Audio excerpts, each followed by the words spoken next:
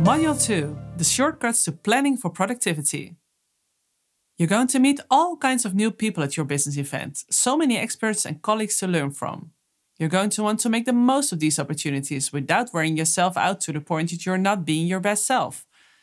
In this module, we'll talk through some tips and tricks to maximize your event experience and get the most out of each session and interaction. 2.1. Getting the most out of a tight schedule. Let's talk about managing your time effectively. Conferences and other business events are typically packed with lectures, meetings, and networking events. There are so many options. If you've ever felt the disappointment of missing out on sessions you wanted to attend, you're probably wondering how you're supposed to squeeze it all in. If you really want to make the most of your experience, do check out the speakers and topics in advance, and do a little light research. This preparation can help you avoid that feeling of FOMO when you find out too late you attended the wrong session for you. There have been so many times I just went into a lecture that had an interesting title, realizing after the break that actually another talk was covering a topic that would have been much more useful or interesting to me.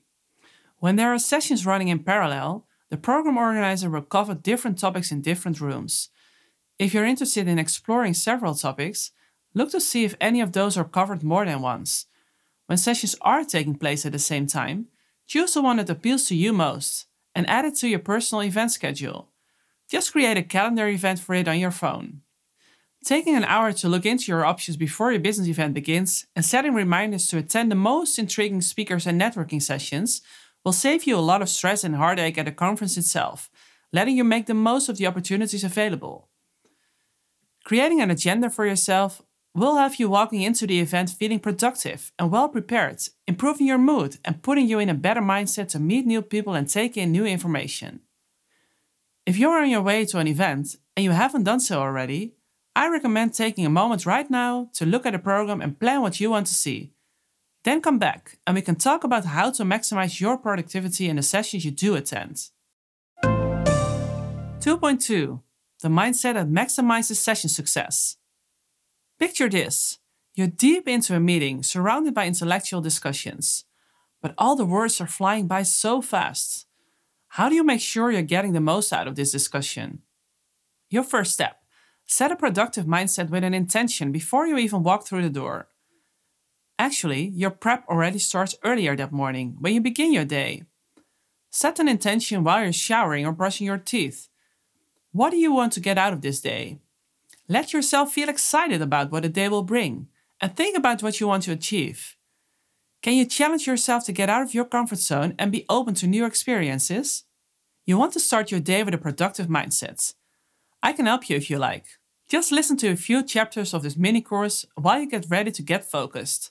It might be an especially good time to listen to the cold shower chapter in Module 7. And then, when you head over to the meeting venue before you enter the room, take a moment to think about your objectives again. What's your goal for today? Why are you attending this specific session? Let some excitement for the topic or speaker bubble up. What do you hope you learn, and what questions might you want to ask a speaker? Are there any specific takeaways you're looking for? Setting a clear purpose for yourself before you enter the session and understanding what you want to get out of it will sharpen your focus and help you stop yourself from getting distracted. Good notes will also help you focus in the room. And remember more of what you've heard. Plus, they make a great reference for later. In the next chapter, I'll share my secrets for creating the most effective notes. 2.3. Taking better notes with the Cornell method. Alright, time to talk about taking notes. They are the secret to remembering more of what you hear, even if you never look at your notes again. Whether you're blessed with a great memory or not, you will probably miss parts of any session you attend, especially if you're easily distracted. It's quite common to only remember 3 things from any activity, whether that's a lecture, a meeting, or even this mini course. Taking notes helps you concentrate and process what you're hearing, helping you retain more of what you've learned. Notes also make it much easier to access and use that knowledge later on. But these later little memory boosters only work if you can understand those notes. Have you ever opened your notebook after a session and thought, what on earth is all this scribbling?